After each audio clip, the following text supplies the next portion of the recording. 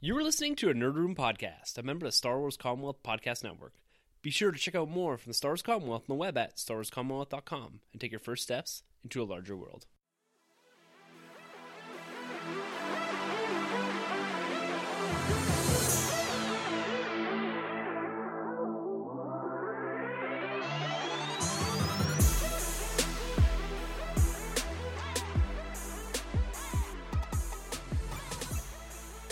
Hey everyone, and welcome to the Nerd Room. We talk all things Star Wars, Marvel, and DC. This is episode number 192. We're discussing the last Mandalorian trailer, Joker's box office success, and Benioff and Weiss exiting Star Wars.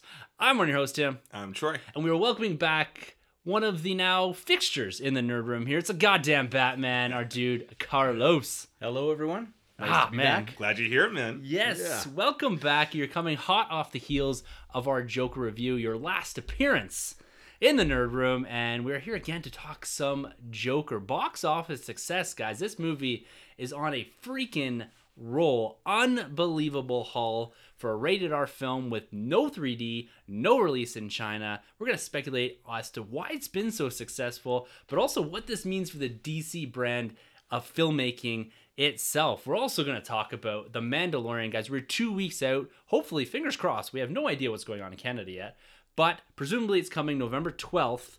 We are just a few days away from that release, from the drop of Mandalorian. And we got a new, brand spanking new trailer from Star Wars, from The Mandalorian. Really looking forward to talking about that. And also sticking in the Star Wars universe. Benioff and Weiss, the guys are supposed to be making that film that's coming out in 2022, are no longer making any Star Wars films. They have hopped over to Netflix. Their $250 million deal was a bit too enticing, bit too time intensive for them. So they're cutting bait, heading over there, and we're going to discuss what that means for Star Wars. But first, gentlemen, once again, welcome back to the Nerd Room. And like we always do at the top of these episodes, we got to talk about our weeks in Nerd. It's been another intense week on the hunt. Carlos and I had a time at a local festival, Comic Fest, just running wild all over collecting. It was an absolute blast. One of the best times I've had on the hunt this year. But Troy, my man. Yeah, man. Got to hear what's going on in your life before Carlos and I take over the mics here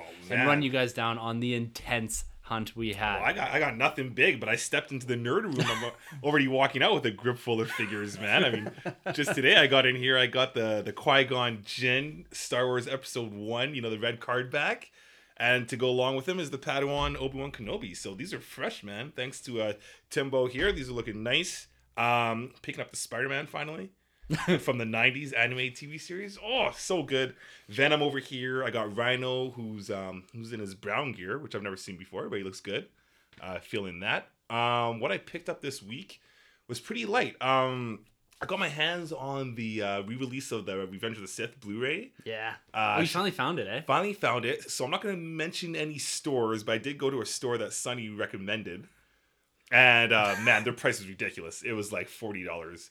Go to another store, and it was like, what, $15 cheaper? Wow. It's crazy. So glad I picked it up. It looks good, displays well. But the biggest thing is I just want to have the digital code, really, just to have Revenge with me at all times. So smashed that movie a couple times over the weekend since I got it, of course. Can't get enough Obi-Wan riding that dragon. Oh, man. I love it, man. Some of the one-liners there, Actually, my son and I watched a little bit of the movie, so that felt good. Oh, man. That was the first time you ever said that out loud. Yeah. Oh, yeah. That's touching, that moment. Son. Yeah. Son. I also watched Lion King, so saying son now just feels that much, powerful. Yeah, the real-life one, or the CGI one, I guess you could say. Yeah, Sonny slipped me that digicode, so... You get it? Yeah, let me know what you think of that one. Plan on watching it this weekend with the family. Yeah. Shoot, man, I picked up a cowl. I found a cowl. Oh. Couldn't resist. Actually, you know what? I got to give a shout out to one of our guys, Maddie, because I picked up Cal, the Black Series, from the video game, and I was about to pick up another one because I thought, with Cal, I could maybe make a Padawan Anakin. But then I saw the screenshots that were getting a Padawan Anakin Skywalker coming out. So I was like, nice. I kind of saved $30, but I'm going to spend $30 anyways to buy this figure.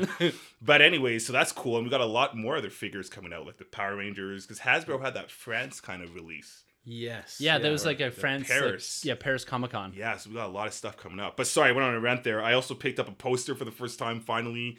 Classic Return of the Jedi with a lightsaber being held by Luke, but it's blue instead of green. Nice. Really cool looking poster. Yeah. Yeah, it's kind of fresh. And some comics, man. I got a couple of trades going on. Doubled up on a Magneto trade, and I picked up a couple other cool ones. Superman Earth 1, which I can't wait to dig into. I can't wait till you read it, because it's extremely different. So I've been eyeing it for a long time, too. Yeah, it's good. Yeah, like, it has nothing to do with what you know, but it has everything to do with what you know, with no spoilers. And there you go. It was a pretty special book. I remember, like, reading it while I was, like, in some dicey times kind of thing, and it got me through a day. So is it a darker tone? Because looking at the cover, I was like, whoa, this looks like a darker Clark. This is before New 52. This is before New 52. Yeah, ish. Yeah. I don't even want to say. All right, yeah, man. I got my homework. But yeah, man, that's about it. It's pretty chill. I picked up a couple more of these 3 3/4 that Tim has as well. I picked up a Finn. Yeah. For the dollar store, you can't go wrong. A Ray, Kylo. $4. You can't go wrong with that price, man. Look, I've been dipping into Dollaramas, and I've completed almost the entire 3 3/4 inch The Last Jedi figure line. Yeah. Just because I can, because they're $4. Yeah, exactly, right? And they look phenomenal in your display. They look so I love cool, them. man. All opened up. Oh, yeah. Fresh. Well, keep it going, man. What do you guys got in store here? All right, Carlos, we had a time, eh? It was incredible. So much fun. So Carlos, he messaged me a couple days before the weekend and said, look, there's this collector's fest, dude, down south. And I didn't really know about it, didn't have any appreciation for exactly what it was. And then he reminded us, and I said, okay, cool, but I don't have a car. And he's like, no problem, I'll come get you. So this guy's facilitating the hunt here big time. And it's so much appreciated, because we walk into this place and, man, unbelievable. It's probably the best. Like, we go to the Red and White here in Calgary, which is really good, and a few other small shows, and even the big one I don't find as good as these small ones. Yeah. But this just it was basically collectors selling collections. Totally. And all looking for deals and all willing to facilitate. And look, we went in, everything, we just automatically half price. That was my first offer. Yeah. And most of them took it. And we went to the Funko Pop. There's a Funko Pop store. And so Carlos and I standing in line. Sanjay kind of like makes a quick cameo. He dips, looks for some steel books and says, all right, peace and out. Like, he drove like 30 minutes to get there. Cameo is the perfect... Stan Lee's been in Marvel movies longer. That's so true. But we wait in line actually to get into this Funko store. And we get up to the front and they say, here's your ticket for 1 free Funko Pop. What? Yeah. And we're like, yeah. And then they're like... Any choice? Yeah. Anything that wasn't behind, like, I guess the more expensive stuff. And then, then at that, every Funko product, 50% off. Yeah. So the free ones was like basically any pop in the store, and they had a couple hundred different ones. Yeah. And how much do these Funkos retailing for normally? $15. No way. Yeah. And so it's just like, I don't know if they wanted incentive. Like, I was going in no matter what. Yeah. Free pop or not for the 50% off. Yeah. And this was, I don't know if they're just trying to clear some stock, some older stuff that had been kind of lingering. I grabbed the Leia from the original Star Wars run, which pretty stoked about. Wow. I ended up diving not into Funko Pops, but the Pop Pezzes. I've been having a hard time finding them. I ended up finding the first 4, and I was getting them for $5 each, which you can't go wrong with prices like that. No. And man, then it just escalated from there. It gets crazier. Oh man, dude. Let's go. The setup was awesome because it was almost like the attitude that we have here, where it's like, this is my collection, but you like this thing more, so I want it to go to a good home. And that's kind of the attitude that I felt lots of people had. Like, no way. With wheeling and dealing, there was a few guys that were standoffish. Yeah. But like, whatever. And everyone was of the opinion that this stuff needs to go. I want to sell it, and I'm okay to sell it as long, like you said, as long as it's going to someone that can appreciate it. Nice. Like a few other things that I grabbed some 3 3/4 inch Phantom Menace for $3 a piece. You can't go wrong there. So I grabbed like a a Mace Windu, a few others there. We got a great deal. I got a Captain America Select from the first Avenger, and you got a Nightwing. Yeah, from the Arkham Knight. Yeah. Oh, I saw that one, man. But he gave us both those figures for $15. $15 for the Wait, two. for both of them, $7.50 each? Yeah. God, mercy. What? Because Nightwing was 15. Yeah, Nightwing was 15 or 20. And I'm like, oh, would you do like 10 on this guy? And he's like, no, you got to buy something else. And Tim had been looking at cap, and he's like, oh, I'm gonna. He wanted wait. 15 for the cap, and I was like, I'm not gonna pay 15. So I said, maybe I'll come back later. And I put it down. Carlos picks it up and goes, how about 15 for both? And the guy's like, yeah, sure. Oh man. And I kind of looked at him like, I guess we're doing this. Yeah. It's like, oh. That's crazy. That was like some Qui-Gon and Watto action with that one. Yeah. I think it was just, exactly. What a reference from the goddamn Batman. And then I got probably my prize haul, before we get into some of the Superman shopping that you did, dude, I got a Captain America First Avenger Funko Pop. Mm-hmm. It was a Comic-Con exclusive, not a Comic-Con, it was a convention exclusive in 2017. Really hard to get. It's probably one of my favorite looking pops because it's really represented by kind of the legend I got a few weeks ago it's got the helmet, classic First Avenger helmet, the leather jacket on and all that.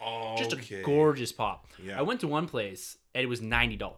90 for a Funko Pop. For a Funko Pop, which isn't outrageous for some of the exclusives if you're really a true, like, I gotta get exclusive stuff, because some of that stuff's really hard to get. I'm never gonna pay that. I looked at it and I was like, yeah, that's not for me. Wow. But then we went around to another guy and he had it for $40, but the box was a bit damaged. And I've been coming to terms with boxes and opening stuff, and I said to myself, if I can get that for $20, I'll take it. Yeah. And so we went around. I said I had about $20 left to spend. So we went around to a few other vendors and that. Came back here. I just said, look, box ain't in great shape. We would take $20 for this pop. And the guy's like, sure. Had him 20.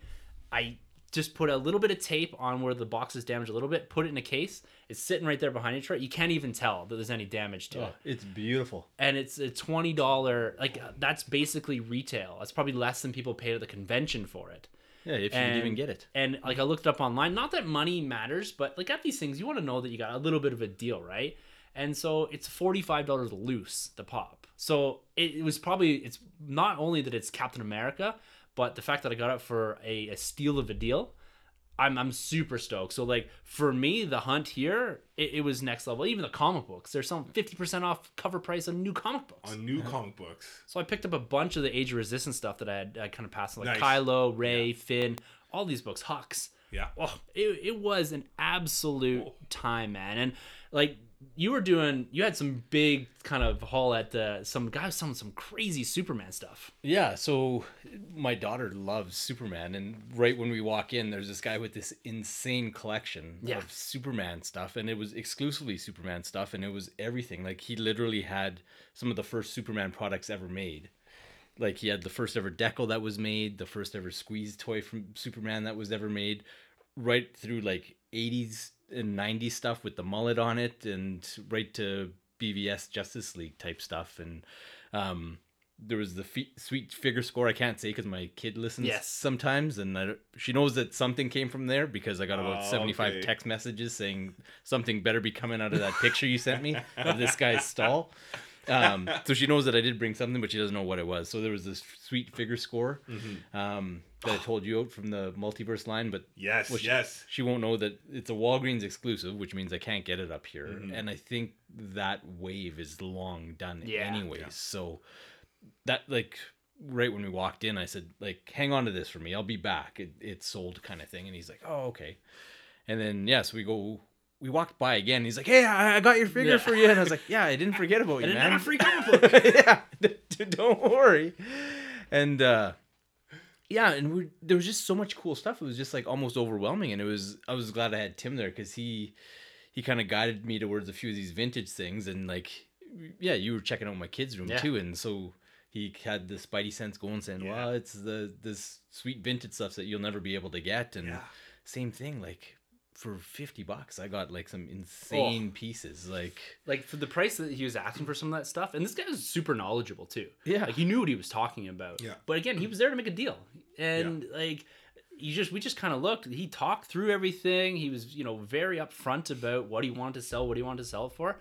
But again, coming down to a deal, like, again, we won't say what you got. I can't wait till she sees, like, some of the stuff I was looking at. I was like, man, like, that in itself was worth the money. Just the one product you got, one piece you got, was worth the $50. And you end up getting 3 or 4 or 5 different things. And I was just like, what? Like, the hunt, man. Like, Tim just put the bug in my ear to just try for the one. And I was like, this is kind of what I want to spend. And Buddy went for it. And we kind of guilted him because he's like, it's been rough because, like, the kids, they don't really know about Superman because he was like the first, and the millennials aren't into him. And I was like, this stuff's for my kid, man. Just, I think you actually said to him, it's like, you're doing this to foster the next generation of Superman fans. Hey, it's not a lie. No, it's not. It's the truth. But it was great to watch that happen. All of that. Like, I love watching, you're two big collectors. And the funny thing is, he's kind of talking to Carlos a bit. Like, he's kind of an amateur collector. And I keep thinking, like, man, you should see this guy's the back cave. He has no He's idea. kind of walking him through. And you kept saying, like, oh, yeah, I had that when I was a kid. Oh, I had that. Yeah, I've seen this before. I have that exact thing. But, you know what I mean? He was kind of shocked a couple times when he showed you a few things. And you're like, yeah, I have that, but this version of it. And it was great just to watch that interaction. Yeah. Oh, man, he had no idea. Yeah. Oh, man. This, like I said, it was probably the most fun I've had on the hunt because it was like deal after deal. Like, I've been having a blast on Kijiji and all that. Yeah. But this was just, like, I walked in, I think I had $50 from selling figures in my pocket. I said, this is what I want to spend. And I brought another, like, $20. I said, I'm not spending more than this. And I walked out I spent $68. Mm-hmm. And I walked out with, like, hundreds of dollars worth of stuff, in my opinion. Some of it were cheap action figures, but at the same time, it's like, this is what means, like, this is filling out the detolf, this is filling out the space, what I want to kind of transforming the room into, right? And yeah, to me, having spent that money, it was all basically like a wash as far as I'm concerned, because I've sold stuff that was just in bins. Right. It was a time, man. Well, between the two of us, we spent like $120 maybe, and we had to use my trunk. Yeah. Seriously though.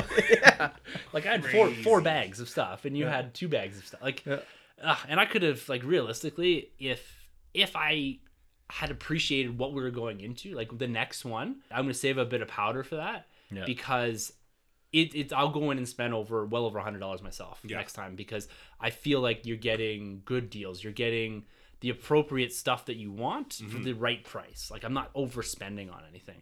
I said the only thing that was missing was loose Legends bins. I didn't see any Legend stuff. Like, there's all kinds of loose Star Wars stuff and Transformers. Nice. And there's some turtle stuff that we saw that were like, Troy would be like All drooling over this. Was it pretty crowded or?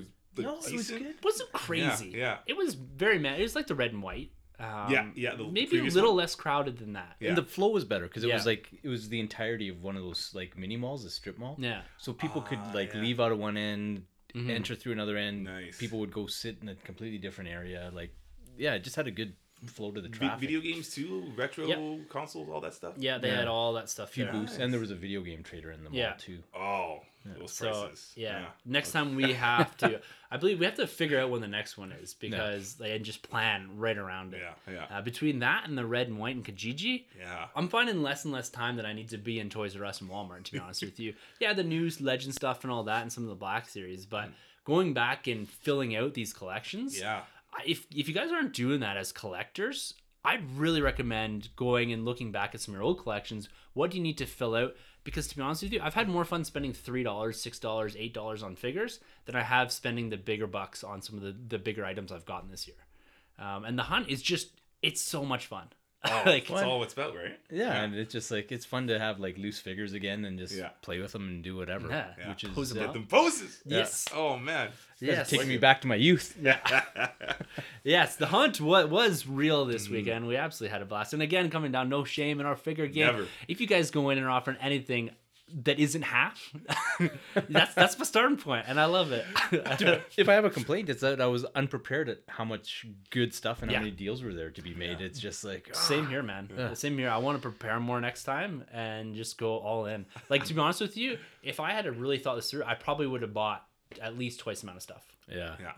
Because I got, you know how you get that like weird plastic anxiety when you go into these things and you're like, I gotta go here, I don't want to miss this, and you're leaping around and you're trying to like not miss all the deals, you're trying to get there first, but I don't know, it's so great too to see like there's Transformer collectors, there's turtle collectors, and video game guys. There's just kind of like a pretty broad spectrum. Cool community, man.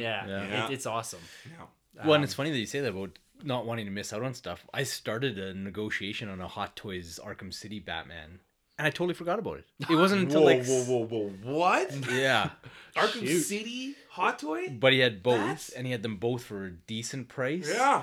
And he threw me an offer, and I threw him one a bit lower. And he's like, okay, well, and I was like, well, I'm kind of hanging out with my buddies, and that's when we had Sonny with us, and we walked away, and then I forgot all about it. It's Sonny's fault.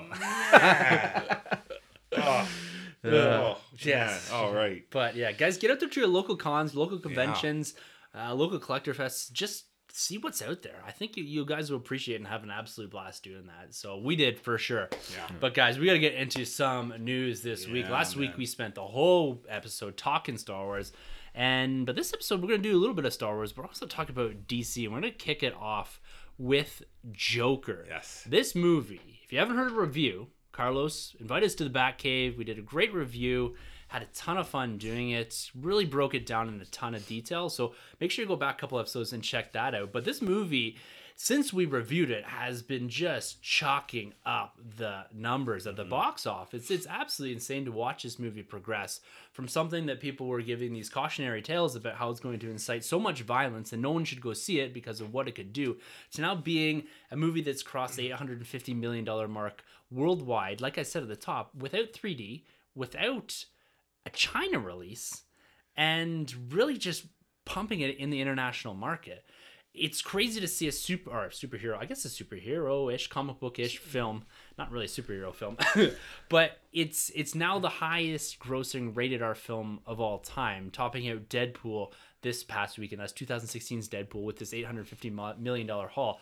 It did, and it has been exceeding all expectations in every avenue of the box office, right? We're up to over $250 million domestically. This film is going to pass globally Thor 3, Guardians 2, Batman vs. Superman, Spider-Man Homecoming, some of the biggest films that did have China releases. And 3D. And 3D. And PG-13. Exactly. Had a and kid audience. Exactly. The family, everything. So it makes you wonder, what has driven the success here, guys? Like, let's speculate. We talked a lot about, in the review, about the DC Black Label. I gave my opinion that I didn't think there was a need for it. But given the profitability that we're seeing here, Deadline's reporting, or Hollywood Reporter is reporting here, that this is likely to make about $500 million, gross, net, whatever you want to call it, $500 million because of the low production budget. That's pretty equivalent to what you're talking about studios, or Marvel in particular, making on Infinity War. One of the biggest films of all time. Had a $500 million budget, made $1.5 billion. You add in marketing and all that, and you're coming out to about a $500 million profit. So it's crazy to see that something so small, $70 million budget or so, rated R, some pretty intense content, but still you're seeing audiences going in droves. China will never see this film. Especially not with what's going on in Hong Kong right now. No. So what do you guys think? Carlos, what do you think is driving people to the Joker? Is it the fact that it got so much media attention because of the content inside of it? People needed to see it for themselves, experience it. Is it that good of a movie that people are going to see it 2-3 times? Because my opinion coming out of the theater is, I'm probably not going to go see this again in the theater. I really appreciate what they did, but this isn't a repeat viewer to me. So what's driving people? What do you think is driving the box office here? To be honest, I think it's just the sheer quality of the film and word of mouth, because even the people that hate the film and kind of dug their heels in about the content that was attributed to it, be that real or not, or fair or not, the one thing that came out of it was that Joaquin Phoenix's performance is one for the ages. Unbelievable. And people will gravitate towards seeing that, right? And then you add to that the cultural and societal conversations that it spurned on, and that there was people leveling all these attributions towards the film, and then people rebuking that, saying, well, no, did you actually watch the movie? And so then I think that caused a lot of people to want to see it for themselves. Those people went out and told their friends, you got to see this. Amazing performance. I thought the story was phenomenal, and it's so different, and it's one of those where I think everybody loves comic book movies, but there is a bit of an appetite for more adult skewing fare as well, and this kind of scratches both itches. Like, there's tons of comic book deep cuts, and it's very much in the lore, but very much not. It's kind of like that Dark Knight, where it's an adult drama first and a comic book movie second type of thing, right? So yeah. 100%. Troy, Yeah. what's your take on this? Because, you know, I had a lot of friends coming to me and saying, have you seen the Joker? What do you think of the Joker? Should I go see the Joker? Yeah. And this is the type of questions I get around Star Wars films and what I get around, you know, MCU movie films. Right. And so something like I don't get a lot of people asking me about, you know, DC Extended Universe films. And yeah, people know that I'm a bit more at arm's reach with that stuff. But generally I get when I'm taking the temperature of my friends that are on the periphery of these fandoms but do enjoy going to see the films, it's usually when they're asking me about them or when they're asking me about specific spots in the film or theories as to why there's that, or wanting to talk theories about a particular film. I know that's when they have a much wider audience engaged in said films. And so I'm seeing that on my side. I know a lot of people have seen it, but then there's also a lot of people that I know go see these type of films that just haven't made the time for Joker, but it's still pulling in this. It's still pulling in big crowds, especially globally, internationally. So do you got anything more to add to Carlos's kind of theories about this being something that kind of scratches a bit or a few different itches as far as the adult audience and maybe getting a bit outside of the more Marvel style type of storytelling? Well, yeah, I basically agree pretty much with everything Carlos said. I kind of feel this movie, well, it came out at the right time. October was a perfect release for this film. It kind of has a little bit of that itch that Venom has. It's a way better film than Venom, but it has that, like, well, let me judge the film myself and not go by the reviewers, because basically Venom had a lot of people just going just to see, like, well, what's the big deal about this film? A lot of people were giving it flack or slack, and they went and checked out the film, and it was pretty 50-50. A lot of people actually enjoyed that movie. I felt like Joker kind of had the same thing, but is a better film, is a good quality film. And, you know, I'm not necessarily going to go back and see it again, but it does have that rewatchability where you can kind of like pick out scenes like, wait, what did I miss? Because everybody can watch that film and come out with like different opinions completely. Go to our review. Exactly. All four of us had different opinions on the majority of the scenes. Yeah, so we can all kind of, take what we want from the film. Joaquin Phoenix's performance is just fantastic. I think I've kind of made it clear that's live action. That's my Joker right there. I gotta say, man, this guy held it down. And another cool, intriguing part too is that nobody's ever really known an origin to Joker. So I think that there's a lot of people out there that are kind of like, well, let me see a story of the Joker. Let me see where this guy came from.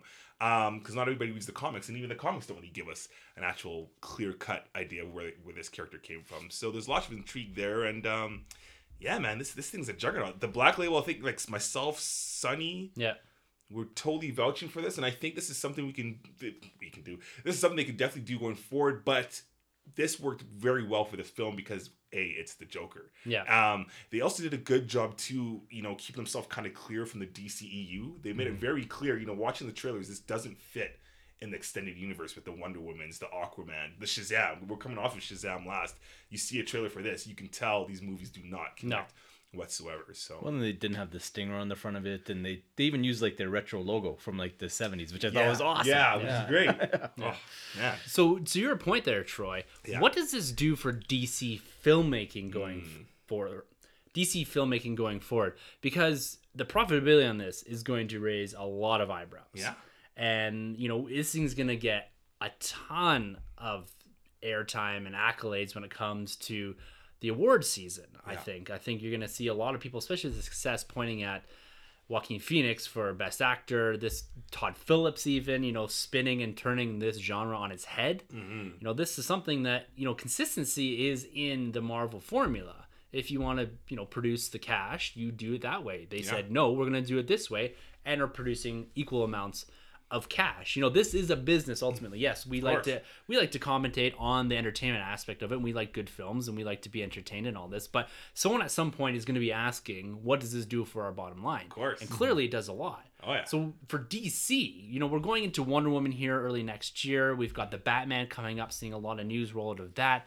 Are we going to see a shift towards this, or is this again going to be your Black Label stuff? Is there space on HBO Max? Because we just got released today in May of 2020. HBO Max is their streaming service. It's coming to a TV near you, and they're going to be putting a lot of DC content, including all the Batman, Superman, and even Joker has been flagged by HBO Max on their Twitter account to be hitting that streaming service. So you're going to be going there now. Like, does this open up space on HBO Max for this type of storytelling in that rated R universe and more of a serialized sense where we're getting a TV show of something like this darker content. Like, how can DC, Carlos, how can they capitalize on this type of storytelling without it feeling repetitive, without it feeling like they're just revisiting this in low budgets? You know what I mean? Like, Deadpool 2 is a great example of where they had a film that did a lot of guerrilla things, guerrilla marketing, low budget, leaked the footage to actually get momentum behind this. They upped the budget. They did something different. It wasn't as good. It didn't do as well. They didn't change the formula enough, I felt, in Deadpool 2 to make it feel like a different film from what they did. I don't want a Joker 2. No. You know what I mean? No. So, like, how do they take this and really run with this? I think they need to learn the right lessons. And so the right lesson with this one was kind of your creative's vision and then strong performance and let the product speak for itself. Yeah. Right? So I think if you go out there and you're just like, okay, well, let's force Lex Luthor and we'll make it Wall Street with Lex Luthor. Well, you're trying to fit the movie into your small box that you've created instead of letting just the creative juices carry the project forward. So hopefully that's the lesson they take from this, like that there is an opportunity to, you have great characters, there's great stories, there's a lot of diversity in how you can tell those stories. Just put the right people with the right IP and let it go. I like where you're going with HBO Max. There was a lot of rumblings that their big plans are to do a few larger budget DC movies. I don't know if we're going to talk about it later, but like the budget for one of their big DC shows, like, actually took me aback at how much money they're throwing at it. So yeah, I'll be curious to see what happens. Just don't say, okay, Joker works, so therefore let's do the Penguin and let's do Riddler. And Mr. Freeze, and it's just like I think they could definitely go about it smarter than that. They don't have to make it connect or anything like that. I'm sure there's talks of a Joker 2. I don't want it, but I mean, when a movie makes this much money, you got to be talking about a Joker 2. Like any movie, you know. I would like to see Todd Phillips be involved more often. I think that's the key. I think that's the thing. You do much like Nolan. You know, even put a stamp on Man of Steel, and then obviously he gave us the trilogy of, the Dark Knight trilogy. I think Todd Phillips is your guy to go further into this universe and give this guy the black label treatment and have him dig in deep and take the time, because what Joker was a 2-year development basically for this whole film, and make it very character actor driven first, and then whoever the character is, that's great. But I think the story is going to be the most important thing. Because Joker, for me, is important. That could have been anybody. And you would have been like, oh, that's a great movie. But it happened to have the Joker. Not a Joker movie. You know what I mean? Well, and I think that's the key to me. This is, in my opinion, more event style of filmmaking, right? You make one of these every 3 years, every 5 years. Yeah. And a guy like Todd Phillips really potentially could fill the role of someone that drives us, that shepherds these type of films through, whether it's an EP role or a producer role or whatever. That's something I think where you're going to benefit, not doing a Joker 2, but doing something with Todd Phillips. Exactly. And him, whether it's him writing or directing or just, like I said, shepherding these things through, it's kind of aligning with that sort of mentality. And I think that's where they can be successful, because there's got to be a model here, right? They're going to pull something out of this the same way they're going to pull something out of Venom, right? Sony waited. Realistically, they could have turned around a film in a year and a half, 2 years, and we could be looking at a Venom 2 in 2020. But I think they decided really to pull back and say, okay, we got away with this. In my opinion, they got away with something. No, I agree. That doesn't have maybe the quality there that they need to. The next film has to hit, because they could suffer the same way. Now, Deadpool didn't suffer that much. No. It was still a reasonable and funny film. Cable was great. It still made a lot of money, but it still didn't have that same allure that Deadpool 1 did, for sure. No. And so they gotta keep evolving the product. Do you think DC's plan is to make a bad representation of a character? Like, I'm totally messing around here, but you make a bad pirate talking Joker, and then in return you give us a good Joker. You make a bad Eisenberg Lex Luthor, and then in return you can give us an awesome Lex Luthor. It's like a weird marketing strategy. It's an easy way to. I don't think that was by design, but that's a great idea. We're gonna sink $250 million into this Joker here on Suicide Squad, and then we're going to give you 70 and some time. And some time. And you can give us, and I make back that Suicide Squad money. Quite an investment. Got an Oscar though. That's it did. Sanjay will never let us live that one down. Let's quickly touch on this HBO Max stuff. So it is coming. The DC Universe app, or whatever it is, likely seems to be folding into this by the sounds of it. They've been coy with it. Yeah. So they're like, everything will be a parallel release. So like Doom Patrol was the first one they talked about. So season 2 of Doom Patrol will come out concurrently on HBO Max and on DC Universe.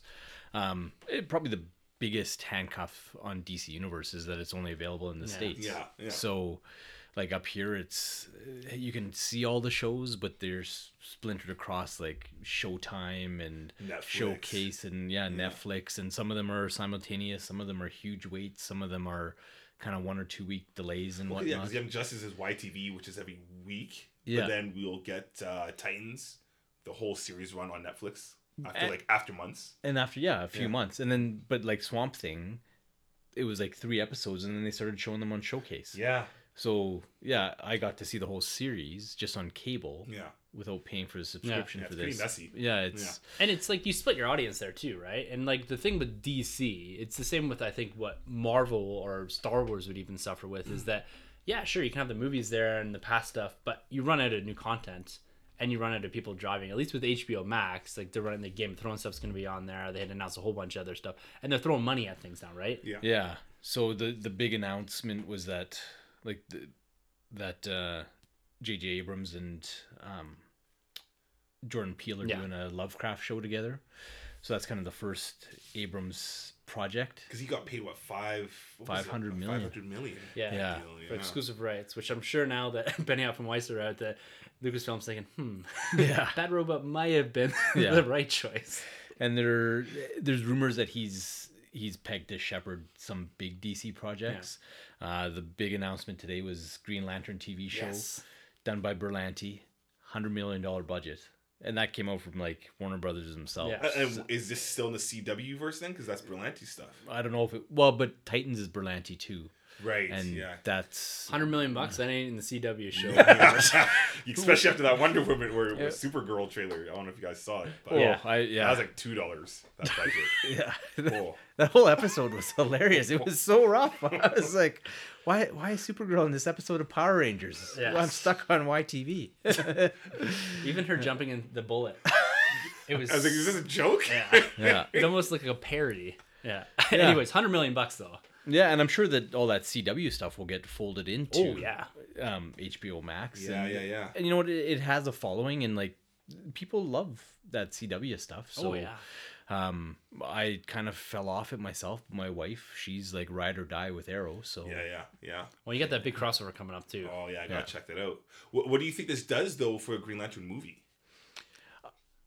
To be honest, I think the stink is still on Green Lantern. Yeah. Like he's the punchline to everything. So I think they need to hit that Green Lantern show and hit it hard and like really wash the Ryan Reynolds out of everybody's mouth and then generate a new fan base, right? Because there's only so many guys like us that are fans of the character because of the comics and appreciate all the cool things that are involved with it. There's, for every one guy that's a hardcore Green Lantern Corps fan, there's 150 of them that think he's a laughing stock, right? So but the problem is with the Ryan Reynolds stuff is like he keeps bringing it up. Because he did an interview. He's doing a movie with Taika Waititi here in a little bit, and the two of them were in it, right? Yeah. And they're both joking. They had one of the actors from Stranger Things, the kind of the one teenage boy, was joking like, because Ryan Reynolds and Taika Waititi were going back, we've been looking forward to working with each other for so long, we just could never align our schedules and all this. And then they're like, weren't you guys in Green Lantern together? And like, no. And then they pan away and they pan back and they're both gone.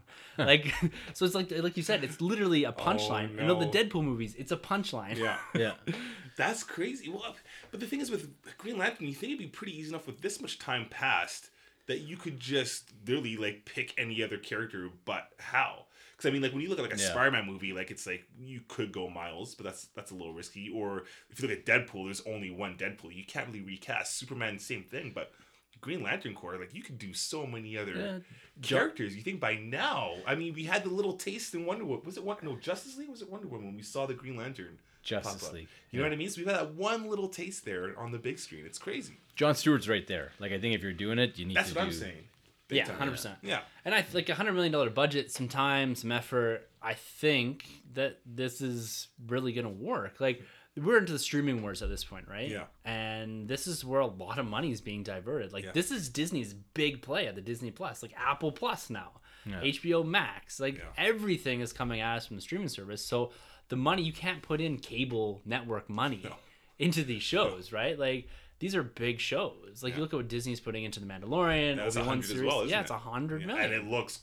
we're going to get into it. It's cinematic. Yeah, if you, like, to spin it this way, like, I'd almost argue that people seem more excited about The Mandalorian than Rise of Skywalker, which is crazy. Yeah. And I think that's the general sentiment. I've talked to a few guys, Grabs included, said he's more excited for November 12th than they are for December 18th or 19th, whatever it is. I wouldn't even argue that. No, it's hard to argue. Like, I am super stoked to see the end of the saga, but I'm more intrigued about what The Mandalorian's going to be. You've got a great set of people producing this, putting the efforts behind it, and it looks awesome. We're going to get into the trailer a little later on, but it goes to show you that, like, can you build more hype for your streaming service than you can for your big stream releases? I don't want to see streaming eclipse the films and you no longer have these big films. I still love that experience. Course, and the experience is changing. Yeah.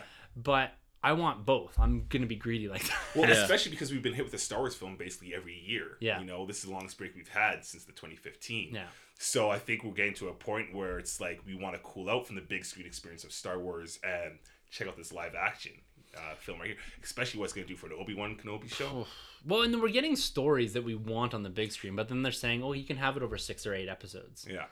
Yeah. It's like, okay, you know, and we're also going to give you big screen films. So I don't know. We'll see. We'll see how these streaming wars really turn out. And HBO Max turned out the heat here with DC. You know, we've got all the big players now that have a platform to do streaming service, big budget streaming service content. So it's going to be fantastic. Like, this is a win-win-win for all of us sitting at the table and all of us in this fandom. Yeah. Is that we're going to be getting content until the end of time, and quality content too. Oh yeah. Yeah, we're kind of like the tainted crowd because obviously we have our bias, but it's like looking at it, like HBO Max and Disney Plus, I think I could be happy just with those two services and nothing else. HBO Max $14.99 a month, which is like double the price of what's, I guess, equivalent to Netflix, double the price of Disney Plus. But at the same time, between Netflix, HBO Plus, and this, like, that's like less than half of my cable bill currently. Well, and at the same time, like, would you buy HBO Max or Netflix if you could only have one? Because Netflix costs me $15 a month. I don't know. It depends on what disappears from Netflix over the next couple of years. As these services start clawing back, or as the production companies now start clawing back their content from Netflix, you're going to see Netflix lose kind of a lot, right? Yeah, because I haven't been impressed with Netflix content as of late, to be honest. So it's been a revisiting a lot of old stuff for me, like The Office and that. Yeah, if I had to go with I'd probably go with HBO at this moment because they're obviously getting like the Game of Thrones, The Sopranos, The Wire, all that. Well, they're talking about probably. I'm sure you're gonna get a Game of Thrones series on there. There is. They came from the Targaryen lineage. And that Watchmen show sounds pretty nice, right? Oh, so second episode dropped last night. If you listen to this now, 3 nights ago? Yeah, man. So I think I would be on camp HBO between that and Netflix. Yeah, to me, definitely trial 6 months. Yeah. You get it, whatever. Like sign up. We got it. Like we have to. And you got to think, like, Warner Brothers has been around for 100 years, and they said they're gonna have their back catalog. So that's crazy. Which is huge. Batman Forever all day, man. Come on. You can have it. Yeah. Speaking about the bats. Let's talk about his next iteration. Yeah. We've been getting a lot of casting rumors coming out for the Batman. This is Matt Reeves' Batman starring Robert Pattinson himself. We talked about, what was her name? Zoe Kravitz, yes. Playing Selena Kyle. And a lot of rumors. And we spoke about this a few weeks ago about Jonah Hill and who he's going to play. He dropped out. And immediately after him dropping out, we've got word that Paul Dano, you know, he was in Little Miss Sunshine. He was in, what was the movie we were talking about before? Prisoners, yes, thank you. There Will Be Blood. Yeah. Very, very good actor. He's playing the Riddler, and man, does he ever fit the role. Yeah, I love his look, and he's got that kind of devious, subversive type look. He's got the body type for it. 100%. I like Jonah Hill, like, all credit to him, talented guy, Oscar nominee, but like, just at first blush, put the two guys next to each other, it's like, yeah, that dude's the Riddler. Yeah. And like, you look at his performance in Prisoners, or the other one was 12 Years a Slave. Yeah. Like, he's just despicable and vile, and you hate him, but he does such an amazing job in the role. Like, I can't. Prisoners is a really spooky portrayal he does. Yeah. It's pretty twisted. Yeah. But yeah, to me, he gets it. He's got the chops. and it'd be interesting to see where he can take this character, because the Riddler's the one character I've been dying to see on film since Jim Carrey. I've been looking for a Nolan sort of take, if you can put it that. Yeah, that kind of more grounded, not the goofy Jim Carrey, almost cartoon-esque type of Riddler. Yeah. I want something that's, really almost cerebral, right? Yeah. On the TV, like on the Batman cartoon. Yeah. Like the one, I think it was like early 2000s. Basically when Begins kind of came out around that time. Right? Yeah. Yeah. And that's what they did with the Riddler. And he was super smart, and he was like just straight-laced, no camp, no joking around. Like he came off like scary almost. Yeah. And deadly. He had this funky Marilyn Manson look that your mileage may vary. I A lot kind of them did in that show. yeah, I kind of dug it, but if they do something like that with the Riddler, where he's just menacing and threatening and always feels like he's 6 steps ahead of you, Yeah. Yeah. that could be something pretty special. Yeah, well, that's what I wanted. I mean, we were just talking about Joaquin Phoenix's performance, and this is something that we are starving for in the DC films, especially for a Batman film. I mean, this guy's been surrounded by talent like Julia Edgeford from 12 Years, obviously Hugh Jackman, who's the other guy, Mysterio, Jake Gyllenhaal. Like, the people that this guy's been working with is crazy. So to see what they're putting in this film, you have a director like Matt Reeves behind it, and I can't wait to see, man, just on an acting level as a whole, what's going on in this Batman film. Well, they're taking their time with this. We're getting casting news in 2019. The movie doesn't come out until 2021. Yeah. And when did they announce it? Like 2017? 2016, I think. We go just on the heels of BVS, Well, basically, right? I remember going to Lego Batman and Yeah. just like totally freaking out in the car and in the theater lobby, and like, it's like, Colleen, they cast Matt Reeves is doing Batman. And she's like, I have no idea who that is. Like, what are you talking about? But yeah, we were there to see Lego Batman, and I was like almost distracted by the Matt Reeves news. So because at that point it was meant to be Ben writing and obviously playing the role And directing. And directing. and then Reeves was just to direct, and Affleck was to write and star in it, obviously, right? Yeah, and now it's slowly progressing to different. what it is now. Yeah. Which could be a complete reboot on Batman. Oh, I think it is. I think it is at this point. Especially, have they confirmed if Homeboy's playing Commissioner Gordon yet from Hunger Games? Jeffrey Wright? Yeah, is it? Yeah. I can't remember if it is. I think it's I think it is official. So, basically with the cast that they got going in here, I'd say it's probably not going the direction of Joker, but not attaching itself to the DCEU. no. At the same time. This is probably my most look forward to DC property in the next couple of years. Oh yeah. Yeah, Easily. it's got the right ingredients to me that you put it all together and you give it the time and space. Mm-hmm. Again, you gotta give that creativity to Matt Reeves, and I think they can actually craft something super special here. Because coming up here in the not too distant future, the next DC film we're going to see is Wonder Woman 84, which I'm also quite excited about. Birds of Prey. Oh, And is the Birds of Prey before Fabulous that? Emancipation Yeah, of One it is. Harley Oh yes, Quinn. it's February. We don't have to talk about that. Yeah. We can keep going. Oh man, I totally forgot about that. For some reason, I thought Wonder Woman came out earlier, No, but I Birds of guess Prey is early, Birds of isn't Prey it? is new. It's February. February. February. Yeah. And then Wonder Woman's June, right? Yeah, I believe. yeah. Yeah, it's June 5th or something like that. Yeah, but still get my dates a little mixed up there. But maybe that's just my anticipation talking through here. But we're getting our first trailer. This is a movie that's been pushed quite a bit, upwards 6-8 months, I believe.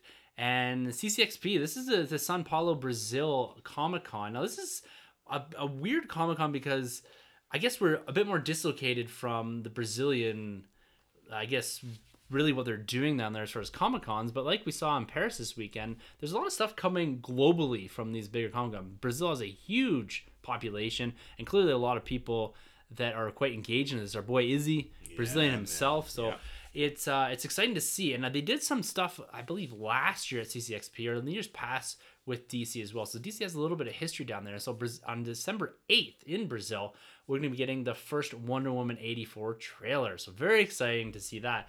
But also, Patty Jenkins, she's been out there and kind of slowly seeding, building the momentum for this film. We're going to really see the marketing take off here with the debut of the trailer in December. But she tossed out an image on Twitter and says, well, hello, Max. And it's Maxwell Lord? Maxwell Lord. There we go. So people are speculating what she means here, and we've all pretty much made the leap that this is potentially Pedro Pascal of Mandalorian, or of to be Mandalorian fame, I will say. but people are saying that this is likely his character. So can you guys enlighten me just a little bit who this guy is and why I should be excited that Pedro Pascal is playing him? Well, yeah, he kind of rose to prominence and popularity in like the Justice League International and Justice League Task Force books in the late 80s, early 90s. And he was almost, he was like so he ran an organization called Checkmate. And Checkmate was kind of the DC equivalent of S.H.I.E.L.D. And so he would be your Nick Fury, but he was a bit more devious than that. And he basically, if you amalgamated Nick Fury and Amanda Waller, you'd have Maxwell Lord. Okay, so there you go. He wasn't as upstanding as Nick typically is, and he wasn't opposed to some dirty tactics like Amanda Waller kind of thing. So that was Maxwell Lord, and so he actually ran Checkmate, and he also was involved in Justice League International, and in like that book had a bit of a camp feel to it, but he was almost like Oscar from Charlie's Angels, where he'd send them out on missions and all that kind of stuff. And then he had mind manipulation powers, and then as years went on and he kind of faded into the background, they did a big storyline and he ended up possessing Superman, and Superman and Wonder Woman had to fight to the death pretty much type of thing, and he wouldn't relent.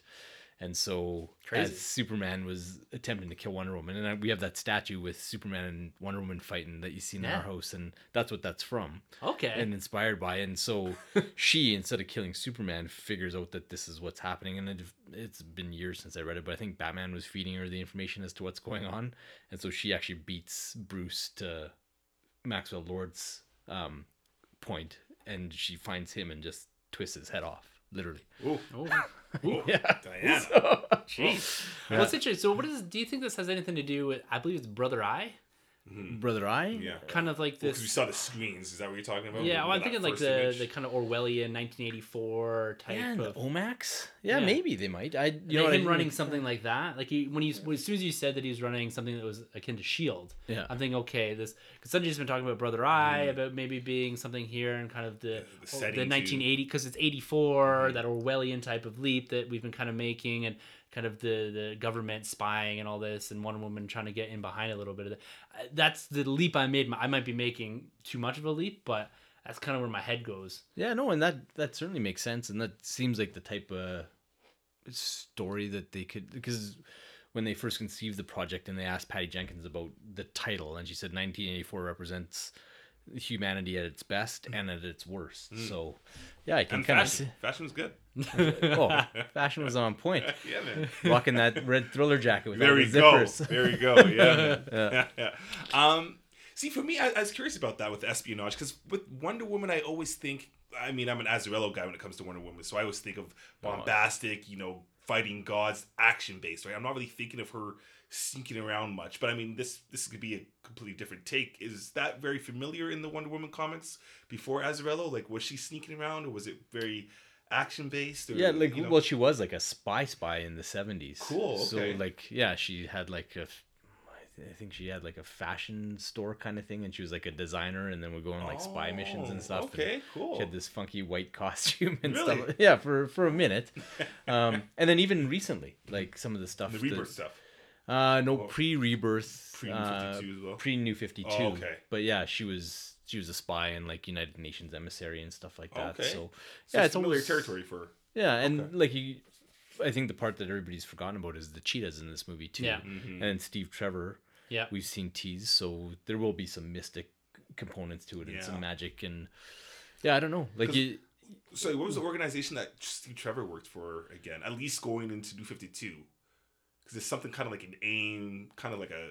Oh, yeah. You know what I mean? He worked for another organization too, but that's not Checkmate. That's completely different then. No, I can't remember what it was off the top of my head. But, or sometimes he's just like part of the U.S. government, right? So, yeah. Yeah, it's super intriguing. I'm getting a real because I'm gonna draw to something that I know, a real kind of Winter Soldier Oh, there it is. type vibe, political thriller. Yeah, man. So off of this, so we'll see. I'm excited to see the trailer on this because we haven't seen really anything, and they've been at this. I remember the set photos were coming out.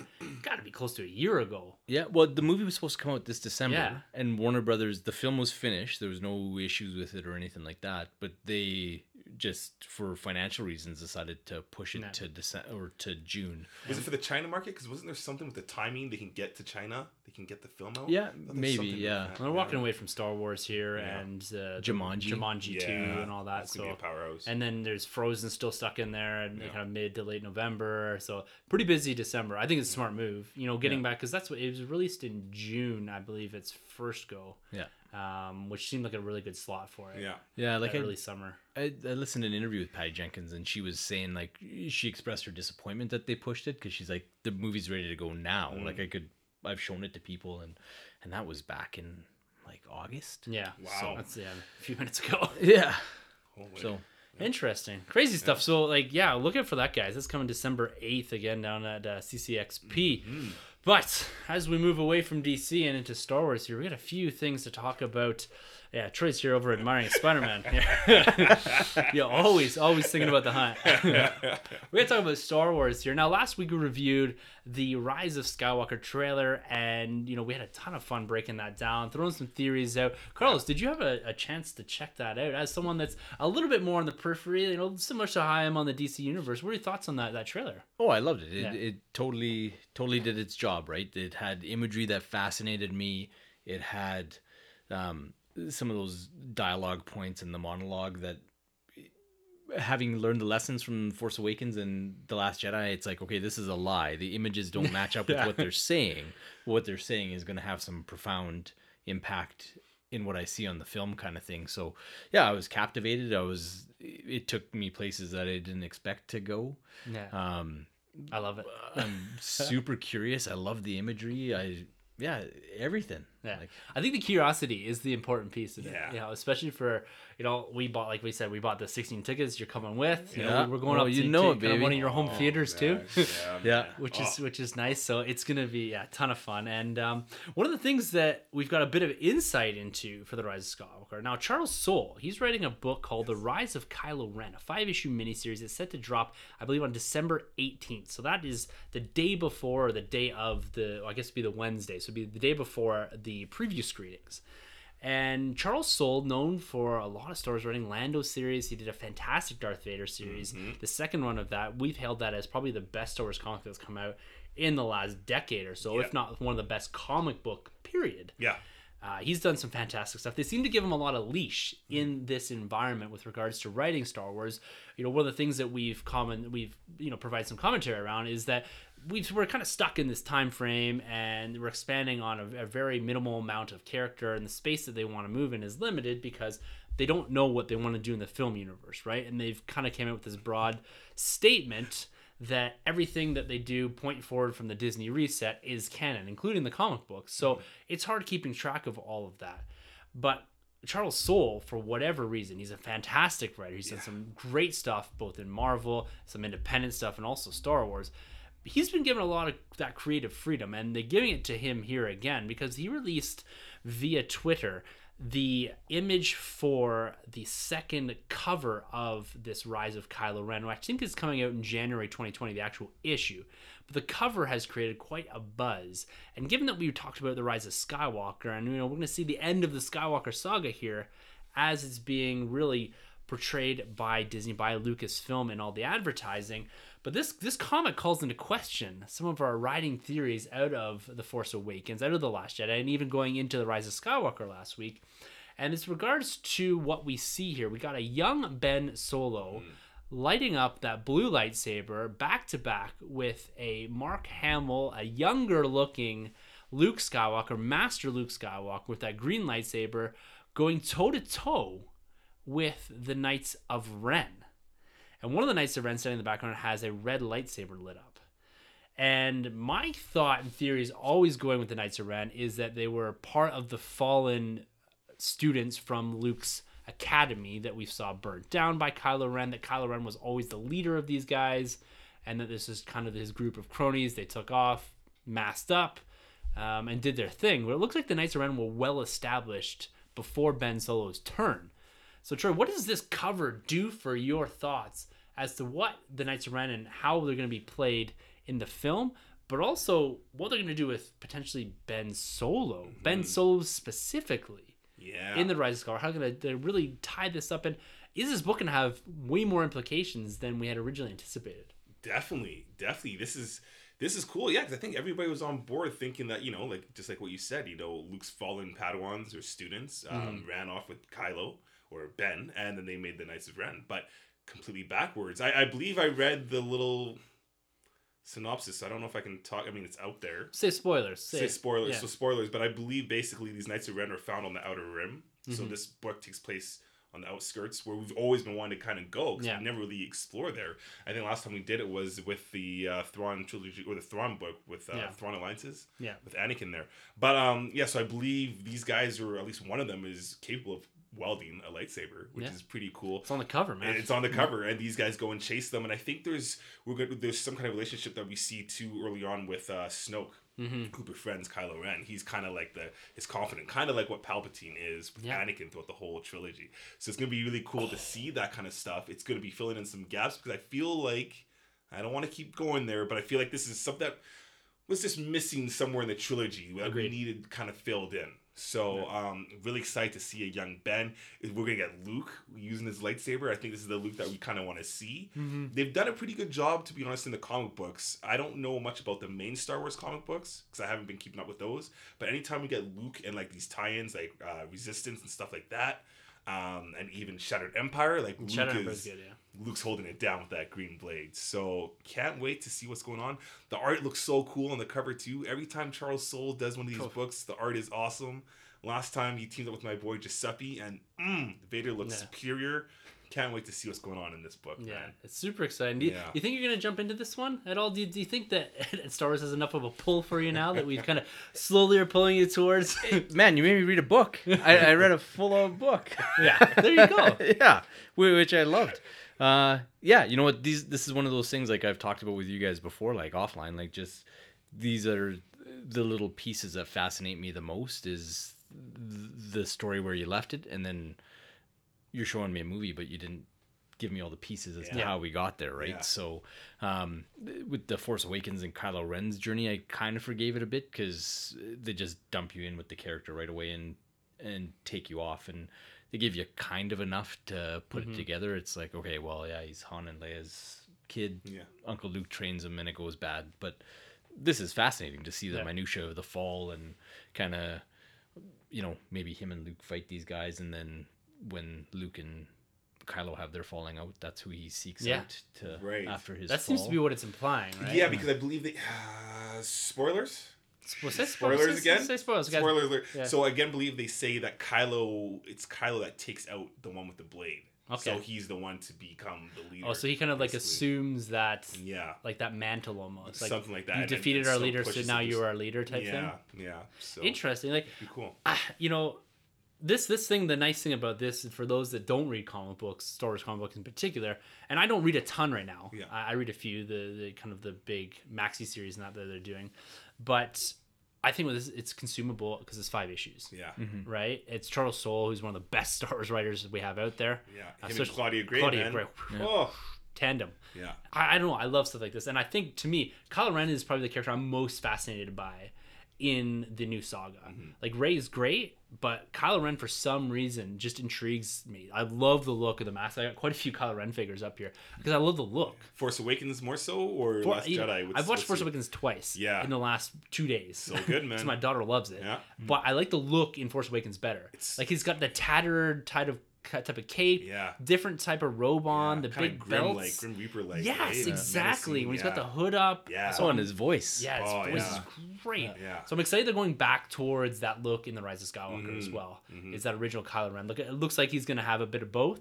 But the mask off Kylo didn't love in The Last Jedi. To me, it's just, I like that masked villain in Star Wars. Like, you look at almost every Star Wars villain, they're masked to some capacity. Well, you got Revan, obviously, right? You got Vader, then you got Kylo. Yeah. Even Palpatine's always got the cloak over his face. Yes, the shade under the eyes there. Yeah. I don't know. This Charles Soule guy, like, I think is going to be fantastic. I think so. It's going to be a nice addition to, or supplement to, the film universe. It's going to fill in the gap. The only thing that worries me a bit about it is that because they're doing this, they're not going to do it in the film. Yeah. I'd love to see something like this where you've got Hamill reprising that younger role and the flashback to them fighting the Knights of Ren. We may still get it, and this just may be a tease on expanding on that. But to see that live, even if it's just like a 10-second clip, I don't know. So we'll see. Our special on Disney Plus. Yeah. Oh, Sebastian Stan, man. There Bring him you back. go. Or bring him. Or just do it. Yeah. Going from kind of that big high on Star Wars, Rise of Skywalker, to kind of where the lower ends here. Now, we don't know, or we had an idea, I guess, what Star Wars is going to look like post the Rise of Skywalker, at least on the big screen. TV is a bit more sorted out. Mandalorian, the Obi-Wan series, Cassian Andor series, Mandalorian Season 2, that seems to have a path in front of it, a forward-moving direction, where the big screen had some, but we were taking a 3-year hiatus. 2022 was the next expected film to be released, and that was supposed to be done, as confirmed by Kathleen Kennedy and Lucasfilm, to be the Benioff and Weiss series of films that they were putting together to be released in 2022, 24, 26. They were kind of put on the spot by Bobby Iger with regards to that release date. And we know in the background that they also signed a $250 million deal, I believe, with Netflix to produce a ton of content for them. And there's always a bit of speculation, how are we going to do this? Like Star Wars and a $250 net, like where are you going to split your time here? That's a huge commitment. And it seems that the Netflix won out because it was released today and confirmed today that Benioff and Weiss will be departing Lucasfilm and that film series in favor, without being so explicit in the Netflix stuff, saying and citing timing. They didn't have enough time to put the effort into Star Wars. It seemed like a relatively amicable split. They had a statement saying that they still love Star Wars and what George Lucas built and how it built them and how it's inspired all of them. Kathleen Kennedy came out and said, we'd like to do something with them in the future if they have time. I doubt we're ever going to see these two come back together. But it does put a big question mark as to what is next for Star Wars. We still have the Rian Johnson trilogy, which is out there, which has no confirmed release dates. Troy's rolling his eyes at me. I don't know. This news kind of made me question that happening too. Well, and a lot of people have been speculating on that because we don't have a lot. Rian Johnson has come out a bit more recently and said it's still happening. He's working on it. Maybe this really pushes this to the forefront and gets the Rian Johnson trilogy kind of a kick in the ass and that we have to do this. Or do they take a bigger hiatus? Can we go 5 years without a Star Wars film on the big screen? Troy, what are your overall thoughts on, D&D, Dungeons and Dragons, what do you want to call them? David, Game of Thrones guys. You watched the last season of Game of Thrones, and they got a lot of flack for that. Once they lost the material from George R. R. Martin, so they didn't have any story to go from. People were attributing some of that to this, that they lost some of the creative juices there. Yeah. Thoughts on their exit here? It's honestly nothing new. It seems to be with these directors and writers leaving Disney. I mean, you go back to Trank, and you go back to Lord and Miller. Yeah. And who else did we have? Your boy, Jurassic Park. Trevorrow. Yeah. As well. And it's always like, we're leaving on, so-and-so terms. But what else are you going to say? You can't say there's bad blood. And you don't want to say that about Disney. Well, they're pretty explicit about Lord Miller, though. yeah. Which is funny because, going into Solo, we've learned a couple other things of what they kept of their stuff. And some of their stuff was actually better than Ron Howard's stuff. So, which is kind of funny. And then they ended up winning an Oscar with Spider-Man. But, they'll be all right. They'll be okay. But, I feel like Disney's still going to pump out those slots. I think those slots are going to stay. I don't think it's a coincidence that we've heard, the best guy in town, Kevin Feige, is now doing a Star Wars film. Yeah. That can't be a coincidence. I didn't make that leap until you just said that. Yeah. That maybe there's no coincidence that they've leaked that. Okay, yeah, Feige's, don't worry, guys. Yeah, that's very safe, right? Yeah. That's pretty reassuring that we're in good hands when you have something like that. So I'm not too worried. If anything, though, maybe they're going to just, step back from these announcing trilogies. Maybe we're just going to get more films kind of in random or anthology films, all within canon, but we're not going to go out there and swing big with a trilogy. Or they keep the trilogy and you give us someone like my boy, Dave Filoni. You finally let that guy direct with a little name tied along like Kevin Feige or Favreau, just to give you a little bit, because just he's a first-time credit, director. Man. That's all you need.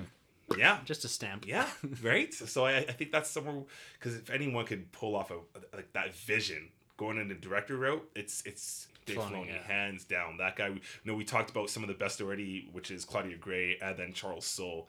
And then next, obviously, or if not above, it's Dave Filoni. That guy's done no wrong, except the Clone Wars movie, but he's come a long way since then. He's also George Lucas's protege. Yeah. Personally trained protege. Nobody understands the Force or this world better than Filoni. Yeah. So I think that's something we could very well see. That's a lot of time, too. I mean, coming off of Mandalorian that we got, that's a lot of prep work that this guy's been doing. Training ground, man, as far as I'm concerned, for live there. action. Yeah. They're grooming this guy for something. Yeah, definitely. Yeah. What's your take on Ben Affleck Weiss? You know, like, when I heard that they left to go to do this Netflix deal, I was almost a little resentful because I totally bought into we sacrificed Game of Thrones so that we could go off and do Star Wars. Because it's just like, I loved Game of Thrones hardcore, and even like the last season was fine, but it just, you could tell it needed more room to breathe. For sure. I think they ended up doing 6 or 8 episodes, kind of supersized ones, but it should have been a 10 or 15, and you could have ended up exactly where you ended up. But given the story, like, we had entire seasons about a group trying to cross a bridge, and then you go through this season of Game of Thrones, and it's like, we'll wrap up every single storyline over a couple hours type of thing. So, I was a little put off that it's like, well, you guys sacrificed a great product and a great show, and you think about where Game of Thrones was in the cultural zeitgeist before this season, and now it's like it's the Green Lantern of fantasy properties. Let's petition. Let's remake season 7 or wherever it was. Yeah. And so for them to bail, like, I don't know. Hard to say what they would have brought to the table with something that would have been kind of grassroots for them, right? Because they were just farming George R.R. Martin stuff with Game of Thrones. But. Well, they can mine a lot, or they could have mined a lot of the original extended universe stuff. Right.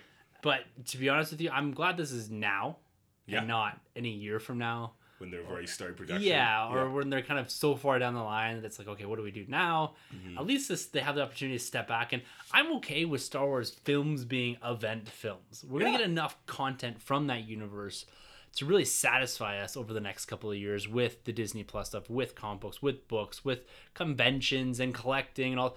Star Wars is never going to disappear from our fingertips, right? It's always going to be there, and they just have to kind of restructure it. It's been proven, and it has continued to prove that Star Wars isn't Marvel.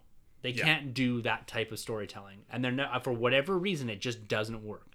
I can't quite put my finger on it, but we want more Marvel. Like, we're gonna get 4 films in 2021 from Marvel, which is insane. But we're going to consume it and we're going to love it. I know we are. Yeah. But you've got 4 Star Wars films in a year. It's just not going to work. Right? No. It just would be like overload for Star Wars. And I just don't think fandom, I don't think the general audience will consume it the same way they consume Marvel movies. Maybe it's because we have a lot more diversity in characters in Marvel and diversity in filmmaking, where we've seen a lot of Star Wars really collapse into the safe space. The Mandalorian might be your first step away from that. Yeah. Rogue One and Solo, yes, they were solo features, but they felt very familiar. Yeah. And I think Mandalorian, I think that's what a lot of us are excited about. It's going to take a step sideways, and it's going to feel familiar, but we're going to do some pretty crazy stuff in it, I think. Yeah. And it's going to be a little more adult, which is what a lot of adults have been kind of craving of this property. Live, at least, or live action. Well, and if we're being honest, like, that's kind of their audience, right? Like, I think their audience skews 15 years older for Star Wars than it does Marvel. Oh, yeah, for sure. Yeah, for sure. Yeah, and if these guys don't fit, I'm like, cool, whatever. Just give me good content. Well, that's just it, right? Because, I mean, they can run these stories as much as they want, but once they start losing money, or once the reaction starts going kind of sideways, because I do feel Disney is in a course correction as of the last 100%. Couple 8 months or so. Yeah, I feel like they've been on a course correct, especially giving us announcements like Kevin Feige and giving us more stuff with Mandalorian. Basically, that celebration, things have really been turning around. Yeah. Well, I agree with you. My fandom dipped for sure. Yeah. After the the reaction to The Last Jedi, which I've rewatched a couple times in the last 2 weeks, and I'm starting to really enjoy that film again, just for what it is. Yeah. And I think that's what fandom needs a bit of, right? Is that course correction. And Bob Iger's come out and said, like, he admits to the mistake of Solo. Like, we rushed this out. They also went in, and we've talked about this, almost endlessly, that they went in thinking that Star Wars was bulletproof. Definitely. That they could slap it onto anything, and it will make $1 billion. Yeah.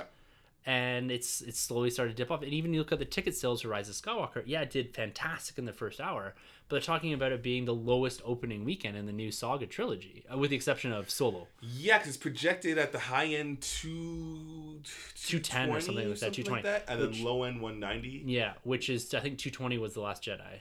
Yeah, the and opening. 248. 7 or 48 was Force Awakens. Yeah. So even if this strikes like where they're predicting high, it could sit just above Last Jedi, or just at Last Jedi, right? And which is still great numbers. Huge, Don't get me wrong. It's These not. are It's awesome not going to lose money. Yeah. But when you're talking about and you're stamping on, it's like it should have that end game vibe to it. Like this is it, guys. This is the end of this story. It should.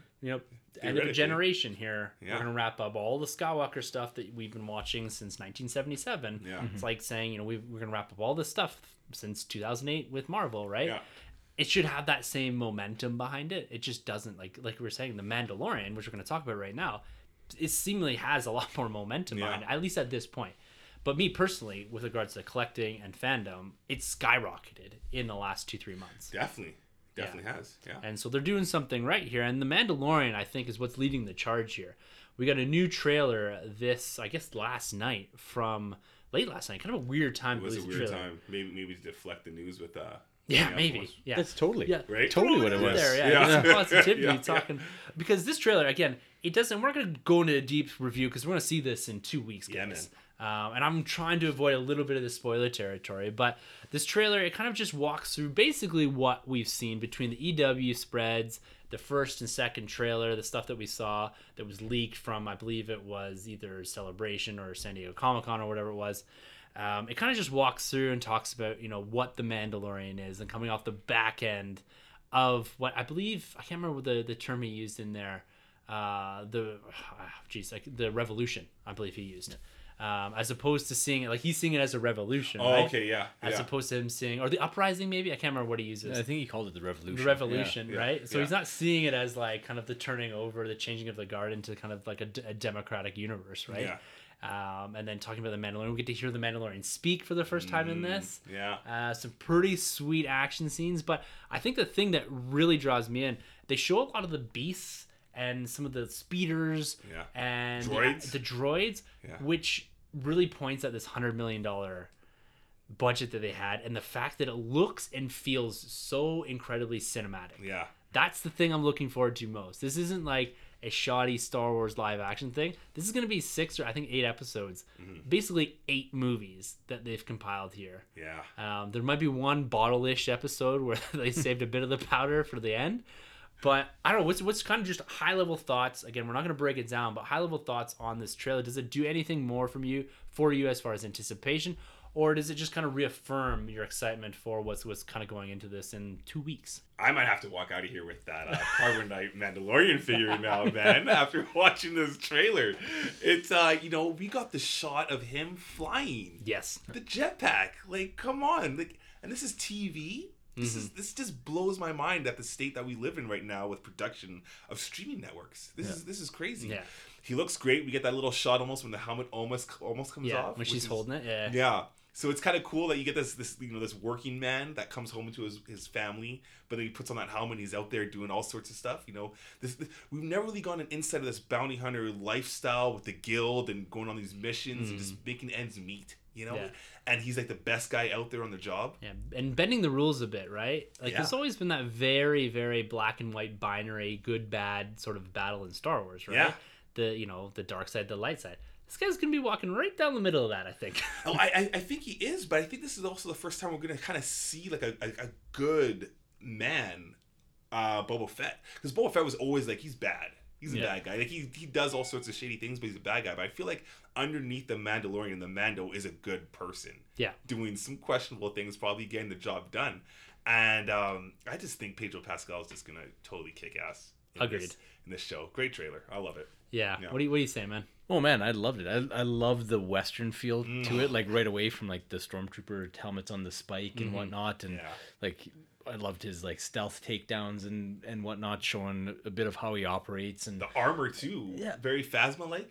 Yes. When they shot at him. Yeah, and he, like the one off. hits him in the shoulder and whatnot, but it doesn't yeah, phase him. And yeah, like this is like the most fascinating period of Star Wars for me. Yeah. Like that's why you guided me to, it was Aftermath, right? It was the book. Yeah, because I'm just like, well, going into Force Awakens, it's like, how is all this stuff back? I thought they blew it up at the end of the last movie. It's like, did I miss something? So this is the most fascinating period of Star Wars for me, because this is the story that I want to see told. And I think it's kind of cool that it's like, well, these guys weren't completely right, and the Empire wasn't completely right, and here's the rest of us. Yeah. And which might be the majority of people in the galaxy, and how we operate and how we see things and whatnot. So yeah, I'm fascinated to... I think fascinated is the right word, because it's really, we ended the Return of the Jedi with everyone high five and smiles, but what happens after? Exactly. What does the universe look like that there's basically no law anywhere? Not at least, I guess, like when you're dealing with dictators, basically, an autocratic society based in fear, there's some law there, maybe not the right law, but you don't have what looks like, your outer rim going crazy, where you have the Hutts and you have gangs and all this stuff going on and people taking the law into their own hands, which is what the Mandalorian maybe is doing here. And I think just to see what's going on, and I love the aesthetic of it. I love the vibe. I love that we're getting stormtroopers in the first episode. We got IG-11 played by Taika Waititi in there. It feels so incredibly Star Wars, but so incredibly something else. Refreshing at the same time, right? Yeah, hit a sweet spot. Yeah, definitely. And I think, like you said, the era is perfect. It's like, I believe 5 or 7 years after Return of the Jedi. 6, yeah. And so it's like, what does the universe look like? There's going to be all that vying for system support. The New Republic is going to, I think, and I'm a fan of politics in Star Wars. I love it. I've always loved it. Bloodline's a fantastic book. Prequels too. The underlining story of the politics is deep stuff. And like how Palpatine manipulated it all, and the whole system, how it all fell.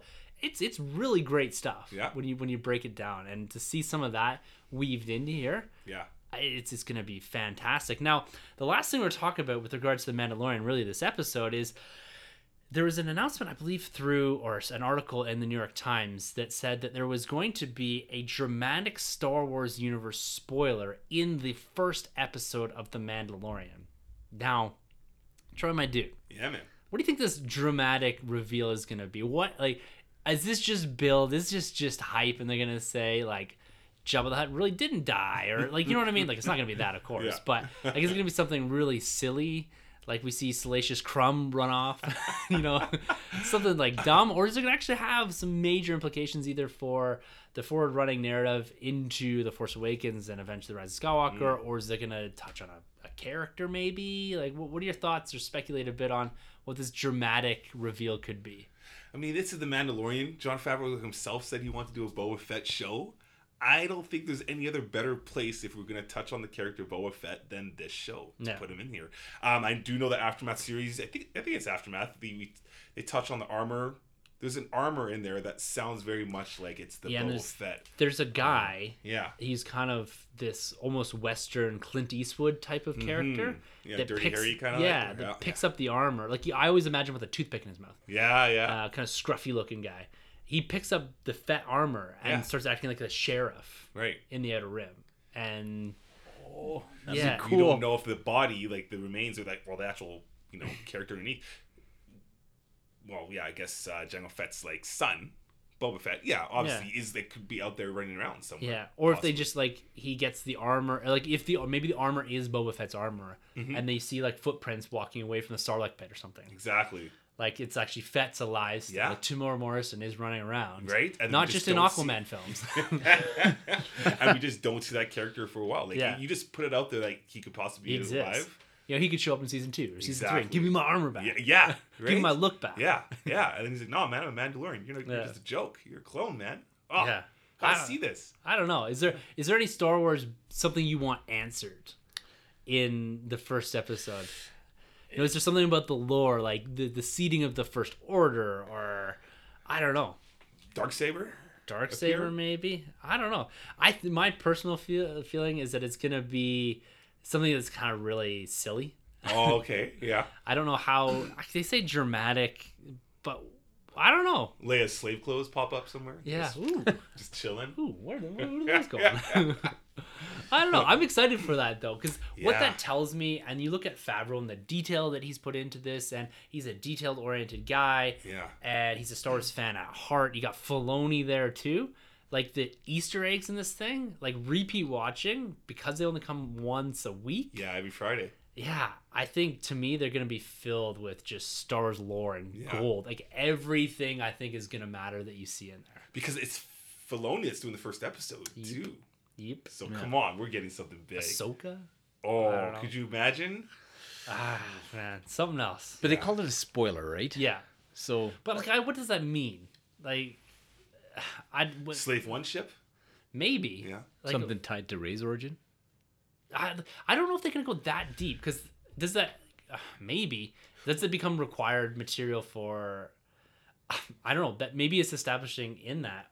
Oh, I have no idea. Maybe he shows up on Jakku. Who Well, knows? because Rey probably wouldn't be born yet. 'Cause, like, how old do you think she is in Force Awakens? But if they're talking about cloning and all this, if that's the case, if she's a product from that's Jakku still too much of a reveal for before the movies, the movie's out. But I don't know. Yeah. I don't know. Maybe Snoke. Who knows? Maybe. Yeah. To me, it's got to be backwards looking reveal. Like Yeah. it has nothing to do with the Ford stuff. At least it's got to just the way Favreau is the OT guy and all that, and Yeah. Filoni prequel guy. It's got to be something we're looking backwards at That makes sense. at a spoiler, some thread that's never been touched on in the comic books or whatever. Because You know, in the trailer we do see a battle droid. do we? Yeah, there is a battle droid. There's a scene between like a family and there's a kid, and they're Yeah. all in like the red kind of maroon clothing. Yeah. And right behind them there's a battle droid, so we don't know if the battle droids are back Is or if that it's Bones? a flashback. You know Right. Bones from Aftermath? He was the kid's droid. He was a B1 battle droid that he had like tricked out. Oh shoot! Yeah. Like he was like, yeah, because it is dusty. It's dirty in the scene. yeah. I doubt it's that. And the but prequels are clean, right? yeah, that's so cool. Shoot! I didn't catch that.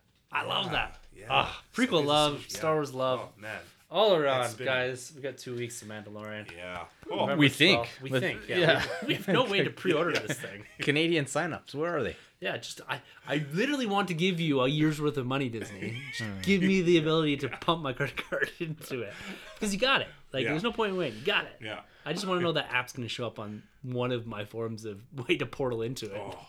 It'd be nice if they premiered on a big screen too. That'd be nuts. Oh. The first episode. Well, they did that with the Inhuman stuff, right? The ABC Inhuman stuff. Why wouldn't they have done like a one weekend really? I guess they want everyone on streaming service. Technically. Yeah.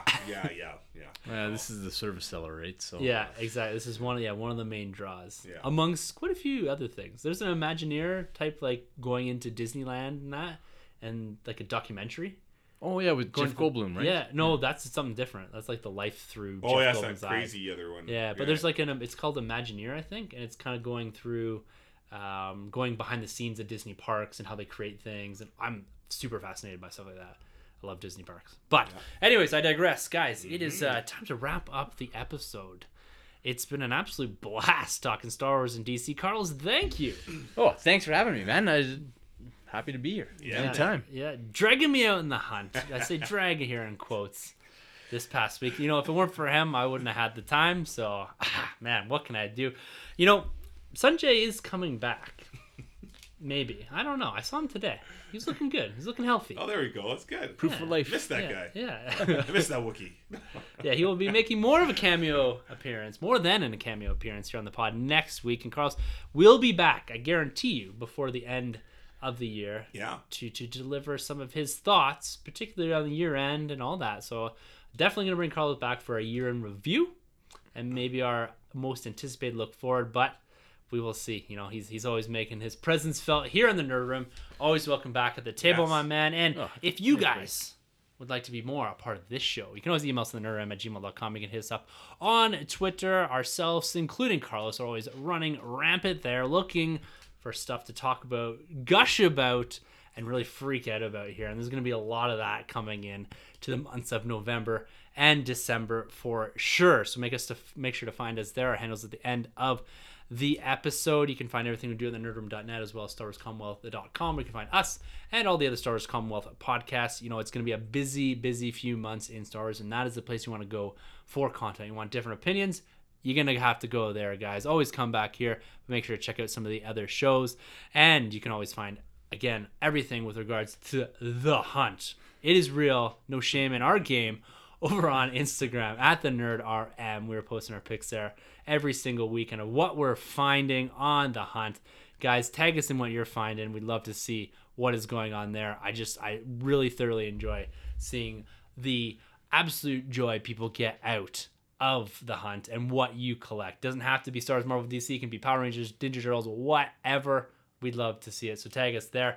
And last but not least, we like to endorse and again congratulate our man Rob Wade. He's on vacation right now on his honeymoon. Nice, congrats. Doing his thing. Yeah. But he is always still pumping out content over on mostly14.com, where you can find us and all the other endorsed podcasts. So go check out what he's doing. They just dropped a Force Awakens review, actually a retrospective review with our man Rob Cast. And they also dropped an episode on there, a really beautiful in memoriam episode for our friend Steve Kirk, him, Kyle, and I think it's Kyle, I can't remember who goes, and Rob Williams. They go into quite a bit of detail on their time with Steve Kirk when he was here with us. So go check out those episodes. They're a lot of fun. I've listened to both of them. Really well done stuff. So with all that being said, guys, I guess until next week when we're back here talking everything Star Wars, Marvel, and DC, for the Nerd Room, I'm Tim. I'm Troy. And I'm Batman. The goddamn Batman. All right, guys. Thank you very much for entering the Nerd Room, and make sure, go out there and be kind to one another. We'll talk to you next week. This has been a Nerd Room podcast production. You can find our hosts Tim, Troy, and Sanjay on Twitter at TheNerdRM, TroyTheBoy87, and Sunjabby. For more content from the Nerd Room, check out thenerdroom.net, and don't forget to subscribe to the Nerd Room on iTunes, Podbean, Spotify, or wherever you plug in. Be sure to head over to StarWarsCommonwealth.com to find more podcasts from Star Wars Commonwealth Podcast Network, including Talk Star Wars, Tumbling Saber, Generation X-Wing, Road Squadron Podcast, San Diego Saber's Radio Podcast, Retro Inc., and the Sandcrawler Podcast. Follow Star Wars Commonwealth on Twitter at SW Commonwealth and take your first steps into a larger world.